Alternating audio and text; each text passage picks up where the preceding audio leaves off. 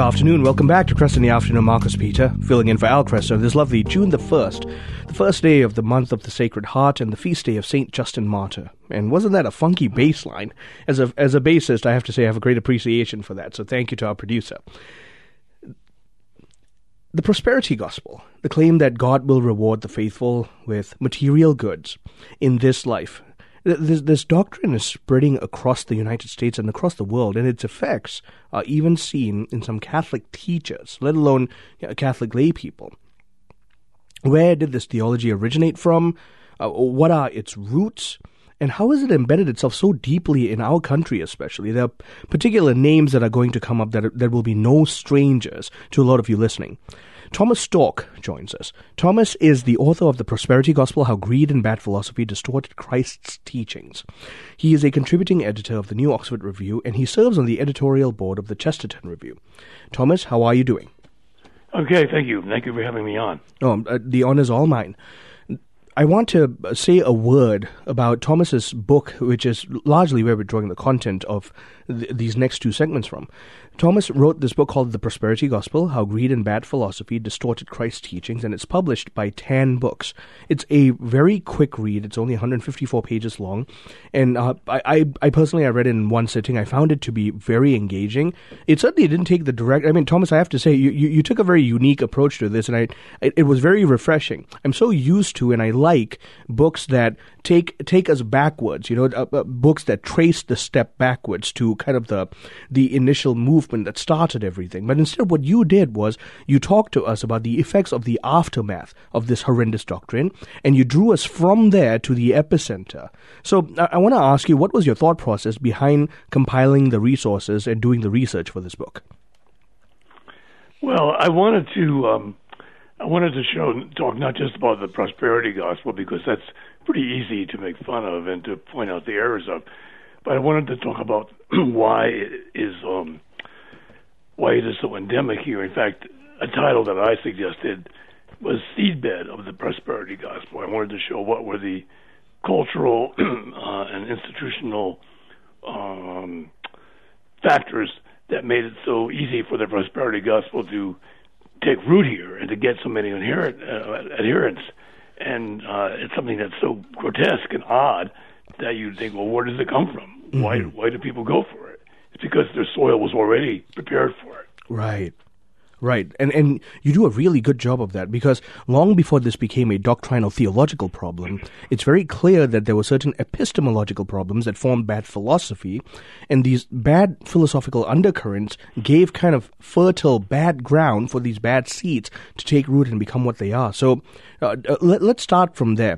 Where did the corruption of epistemology and philosophical thought start? And you do a great job. You draw from Belloc and from many of the commentators on European denigration. So please take us from that. Well, thank you. Well, in the English-speaking world, the philosophy of John Locke has been extremely influential, and especially in the United States. Yep. One historian said that in the U.S., Locke was a national cliche. And what Locke did, unlike some of the other Enlightenment philosophers, Locke doesn't appear to be overtly anti-religious. Yep. And on some level, I don't think he was. But what he did, which was in a way more radical, more insidious than people like Voltaire, who just attacked religion, what Locke did was he privatized religion. Mm-hmm. He made it a matter of your individual belief, and it had no cultural, no societal influence. Right. You could believe whatever you want. He says, if you're a heathen and you don't believe either the New or the Old Testament, so what? As long as you don't bother my property, that's fine. Right. So for him, religion is purely a matter of private opinion. Mm-hmm. It has no effect on society as a whole, and ought not to, no direct effect at least. And by doing so, he robs all the institutions of society, and some of them, as I talk about in the book, are education, science, the arts, technology. He removes them of all except an individual purpose. So let's talk about economics, for example. Why did God give the human race the need and the capacity to use external goods? Obviously not purely for our aggrandizement, but to provide us with the things we need, food, and all the other things that we need for living a human life. Right, and ultimately for the flourishing of the common good. Important things. Right, for the flourishing of the common good, so that ultimately we can bring about the eternal salvation of souls. Exactly, yes. And so Locke undermined that in a very clever way, so that you can see, for example, even in Thomas Jefferson's Virginia Statute of Religious Liberty from 1786, religion is simply a matter of opinion. And the state's not going to interfere with opinions because it doesn't care about opinions. Right. But it can interfere with conduct. And the other big factor in that's made for the seedbed of the prosperity gospel, to use that phrase, is that the kind of Protestantism that's been predominant in the United States was the most radical of all the European and especially all the English kinds of Protestantism. Yep. The New England Protestants fled from the Church of England, the Protestant Church of England, because they thought it was too Catholic. And so the kind of Protestantism that dominated the New England and the Middle colonies was a very radical kind of Protestantism that rejected, as far as they could, any kind of reminder of a Catholic worldview, a Catholic kind of living, Catholic civilization. And this has had tremendous intellectual influence in the U.S. Right. Thomas, I want to pause you right there for the interest of our listeners. For those of you who don't know, John Locke is often credited as one of the many but pivotal silent authors of the American founding documents. His thought became his philosophical thought became some of the most profound and solid philosophical underpinnings. So even something as simple as religion being a private subjective enterprise sounds innocent on the surface because it supposedly brings about the flourishing of a common good in society that's devoid of religious differences. But what it really did was it took God out of the collective public sphere to put something else there. And for Locke, this was empiricism. For Locke, this was upward social mobility. For Locke, this was private property ownership, and so on and so forth. So, Thomas, take us from there. Right.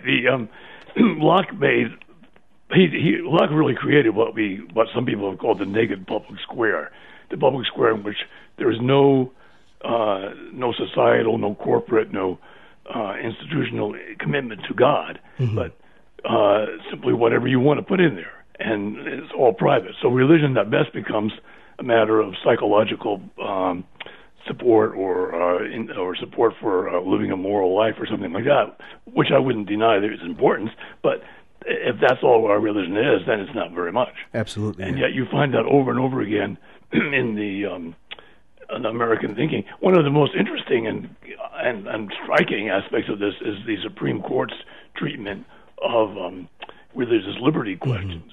For example, the first religious liberty case was the one of the Mormon cases about polygamy, and the Supreme Court, when in upholding the law prohibiting polygamy, didn't deal at all with the theological question of does God forbid polygamy, or does he command it the way the Mormons said? It simply said, this is irrelevant to us. We're not interested in that. The fact that the Mormons claimed it was a divine commandment to practice polygamy, the Supreme Court said, basically, we don't care about that. We're only concerned about secular matters because that's all that the secular laws can touch. Right. That's all that the state has any interest in. And the entire system of government that was set up in the Constitutional Convention, the republic that we set up, the basis of division of powers, check and balance, all of these things hinged upon the notion that we were not going to touch moral issues from a divine perspective. We were going to look at things from a national, civil, political perspective. Yeah, and the First Amendment, of course, makes that very clear, and Congress will make no law concerning an establishment of religion. Now, at the time, of course, it would have been difficult and impossible even to have an established religion, but there were other ways that they could have done it. They could have approached the matter that were non-Lockean.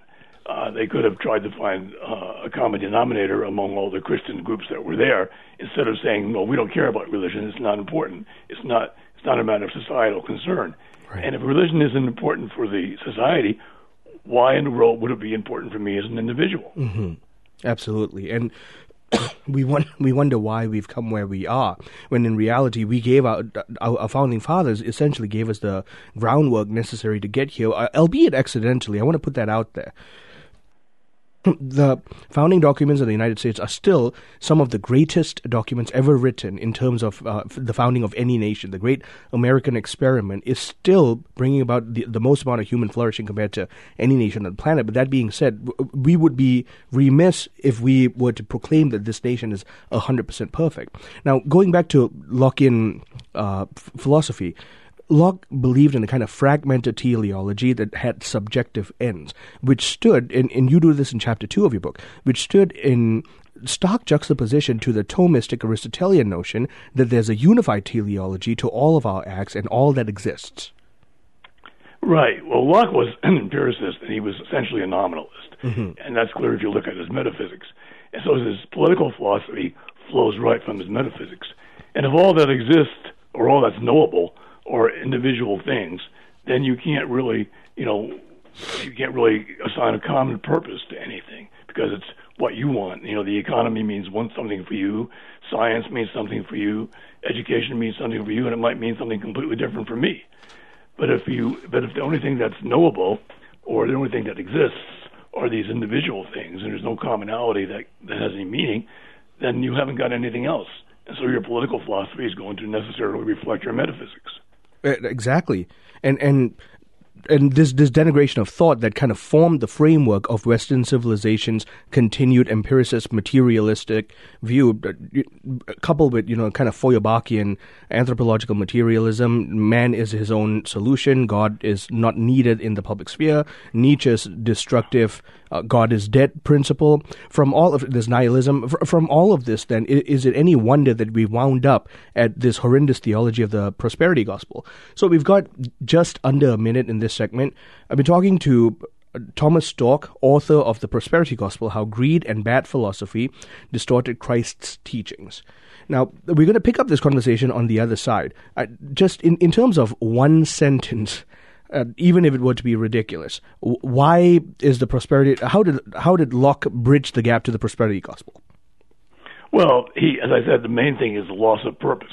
So if your purpose is to get rich or to live a satisfying life, then you're going to use the gospel for those purposes. Exactly. Well, thank you, Thomas. We're going to continue this conversation on the other side of the break. Again, talking to Thomas Storck, author of The Prosperity Gospel, How Greed and Bad Philosophy Distorted Christ's Teachings.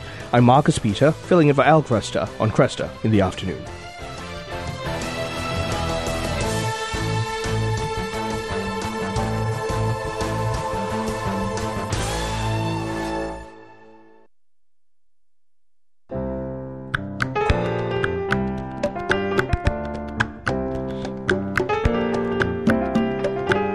Good afternoon. Welcome back to Cresta in the Afternoon. I'm Marcus Peter, filling in for Al Cresta on this Thursday, June the 1st, the feast day of Saint Justin Martyr. We're talking to Thomas Storck, author of The Prosperity Gospel, How Greed and Bad Philosophy Distorted Christ's Teachings. This is published by Tan Books, and I would greatly encourage everyone listening, if you're interested, do pick up a copy. Thomas does a fantastic job of drawing the lines from all of the subsidiary effects that we are seeing, which are really just the aftermath explosions, and he draws us all to the epicenter of kind of the foundational philosophical damage that began in the Western Hemisphere that has led us to where we are right now. So, Thomas, you did it brilliantly. I was concerned even as I asked you, but you did it brilliantly. In one sentence, you helped us bridge the gap between Lockean empiricism to the prosperity gospel, and you hinged it upon loss of a collective transcendental purpose. So draw us back to that once again. Well, the lack of purpose. There are certain things that we feel are concerns, legitimate concerns of society, and we think about economic policy or foreign policy, questions of war and peace. And those are indeed legitimate concerns of society. But we don't think of religious concerns as being legitimate to society. This doesn't mean that the government would impose a religion on people. Mm-hmm. What it means is that at very least, that at a societal level, we would be concerned about truth and falsity in theological matters as well as in matters like economic policy. Right. President Eisenhower, for example, was famous for a comment he made, I think right before he took office, that he said, our country demands our way of government presupposes a religious attitude, but I don't care which one it is. In other words, the truth about religion is not important, but the truth of religion is the overwhelming important thing for mankind. I mean, we're destined for heaven or we're destined for hell, and the way we believe has a huge factor in determining what our eternal destiny is going to be. Right. And if I, as a Catholic, for example, if I think Catholicism is true, which I do, obviously, then when I act as a citizen or a member of some kind of a corporate body, am I supposed to leave that behind? Am I supposed to pretend that, my Catholic faith matters to me and to my family and to my circle of friends, but when I act in the society as a whole, it's of no importance? Right. And we all recognize this, for example, in things like abortion. Right. Catholic politicians nowadays routinely betray the church's teaching on abortion. Right. I was going to bring that up exactly. Bad, terrible matter. But it's not just on abortion. It's on the whole question of the truth of the Catholic faith and what that should have, what influence that should have on the way we live, on the way our society functions, on the way its institutions function, on the way its laws are framed. Right. You think about exactly what you just said about how politicians very often take the public sphere to the effect of, I profess this faith, but I will not impose this faith and what I believe upon the way I govern this country. Well, okay, that sounds nice in a vacuum, but again, you're looking at a fragmented teleology, which means, fundamentally, you're looking at a fragmented individual. And such a fragmented individual will not appeal to objective standards of truth, because objective truth is by itself unified, largely because it comes from the mind of God, but even more so because God himself is truth. So to profess that I have a religion but I won't abide by it is to also effectively declare I have the objective standard of truth. I just choose to appeal to whatever relativistic notion pops into my head that's probably going to get me the most votes in the next election cycle. Exactly, and this is not anything new. Right. Sometimes people look, for example, to John Kennedy's address in 1960 to the Houston Ministerial Council and say, "Oh, he betrayed the Catholic faith in the way he did." But if you go back to 1928, Al Smith did the same thing in an article that he wrote in the Atlantic in response to an article by a Protestant lawyer who was challenging Smith's Catholicism and his being able to serve as president. And Smith basically said the same thing. He said, there's no ecclesiastical council that's going to tell me what to do. Right. This is not anything new. In fact, one of the things I talk about in the book is how Catholics in the United States have been co-opted into this Protestant Lockean mindset, and we've never really mounted an effective defense to try to evangelize the culture. You know, it's funny. You think about JFK's inaugural address. Now, I'm an immigrant, and clearly I wasn't alive when the inaugural address was given. Nonetheless, those words, ask not what your country can do for you, but ask what you can do for your country. That small snippet is universally renowned because it seems to be very powerful. It seems to be a call to selfless service for the sake of one's nation. And on the surface, that's truly good, and by itself it truly is. But what Kennedy was still doing here was appealing to this kind of, again, a fragmented teleology of arguing that, well, we are here for a societal polis. We are trying to develop the polis. Whatever you believe is besides the point. We are American first. Because this seems to be... in appealing to a fragmented teleology, man still seeks to find an objective truth to abide by. And for a large portion of recent history, Americans identified as primarily American first. This was what was given to us by our civil leaders. That is absolutely and exactly true. The idea that our Catholicism is more important than anything else, our faith handed to us by Christ through his church, that's the most important thing for us, not whether we're Americans or Canadians or Argentines or French or whatever. And mind you, everything else has to be subordinated to that Amen. adherence to Catholic truth. Amen. And mind you, as I say this, I love this nation. I truly do. I mean, I immigrated here. My bride and I are raising our children here. I love being a citizen of this wonderful nation. The freedom that we have, the grace and blessing of potential upward social mobility is unlike anything the rest of the world has, including religious liberty. But we also have to acknowledge the philosophical underpinnings that have brought about our modern problems. Now, I want to pivot the conversation just based on how you structured your book in the second half. 1 John chapter 4, verse 17. When I was a Pentecostal, this verse was used by traveling preachers to make appeals to the prosperity gospel in this regard. Herein is our love made perfect. But they never highlighted that part. All they would say is, because as he is, so we are in this world. And Christ is reigning as king over all, and he is majestic in heaven, and so we are in this world. And that became one of the kind of fundamental driving forces taken from sacred scripture for the selling of the lie that is the prosperity gospel. So help us shed some light. This lack of purpose, and all of a sudden this materialistic purpose shows forth, clothed in a pseudo-theological notion. Yeah, well, in his encyclical Quas Primus, Pius XI pointed out, this is his encyclical on the kingship of Christ, pointed out that Christ is king not only of individuals but of nations as a whole, and this would go even further than that. He's king of cultures. That's why we used to talk about Christendom. It was a civilization that, at least formally and in many respects, actually acknowledged Christ as king, and in which people imperfectly, yes, tried to live up to that. And but we have no such acknowledgement in this country of the fundamental truth, even of the existence of God, let alone of anything else. I completely agree. The names that you mentioned in your introduction, from page 1 to page 2 onwards, Joel Osteen, Paula White, none of these were alien to me, and I grew up in Malaysia. In the Assemblies of God, these people are tapped upon. Their theologies are believed, and it's horrifying. And Paula White will go so far as to say, no, God has humongous plans for you, big plans for you, and those big plans include a life of wealth, a life of luxury.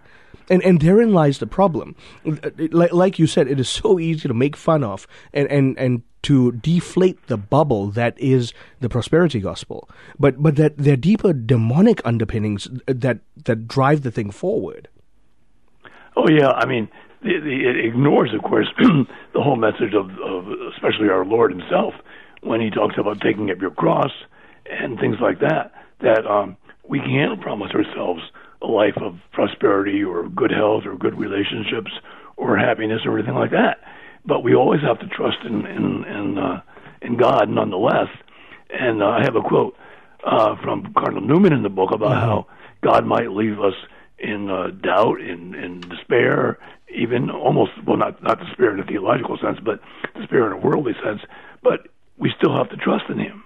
Yep. We can't promise ourselves just because God loves us doesn't mean. In fact, it says in the Scripture, he whom he loves, he's going to discipline. Right. So the negative events, if you will, that occur to us in this world, God permits them or wills them for our benefit, for our eternal salvation. Amen. Which is the only event we can promise ourselves. This is going to be great. This is going to be perfect. Not in this world.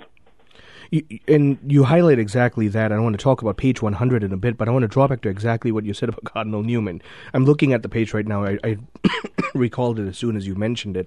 The quote goes, "If I'm in sickness, my sickness may serve him. In perplexity, my perplexity may serve him. If I'm in sorrow, my sorrow may serve him. He does nothing in vain. He knows what he is about." And talk about pragmatism, because that's one of the great threats of the prosperity gospel. Just on an applied theological level, people who trust in these pastors and give that seed money and don't see the sudden miraculous flourishing in their own finances. Well, the temptation then is to run away and to disavow the God who gave us the fullness of the gospel entirely. Yeah, it's really strange. I mean, I have to say I've never personally been involved in any religious group that was adhering to the prosperity gospel. Even though I'm a convert, it was from the Episcopal Church, which is not usually identified with that. But I've read about people, for example, who would give money to these prosperity preachers and then the money they needed, and there's an organization that tries to help them get some of this money back, and sometimes they can get it back. But what do? They turn around and give it to them again. Right. They're so mesmerized by the message, and it's psychologically it's very hard to explain. Theologically, of course, it's nonsense, but psychologically, it's I guess it's such a need for these people to have something to hang on to, because there's society offers them really very little else. So this is at least a positive message that they think they can hang on to. Right. And one of the driving forces behind that is our own concupiscence. You highlight St. Thomas Aquinas in talking about our desire for material goods that way. Aquinas does that. On the one hand, no, our desire for material goods is not infinite, because we were made for something greater than that. But on the other hand, it is infinite because it appeals to a concupiscible nature. Yeah, obviously, if I say I need 10 houses, that's obviously ridiculous because I can't even live in most of them. Right. Some people might need 2 houses. I acknowledge that, but beyond maybe 2, it's not consonant with our human nature. We need a house. We need a home of some kind. But at some point, there's a limit on how much we eat, just like there's a limit on how much we can eat. Right. But the concupiscence, especially when you put your wealth in terms of bank accounts and stock certificates, there's no limit to what our concupiscence do. Those, they don't take up much room, especially electronically. Right. Well, I want to thank you so much for this conversation, Thomas. This has been very enlightening.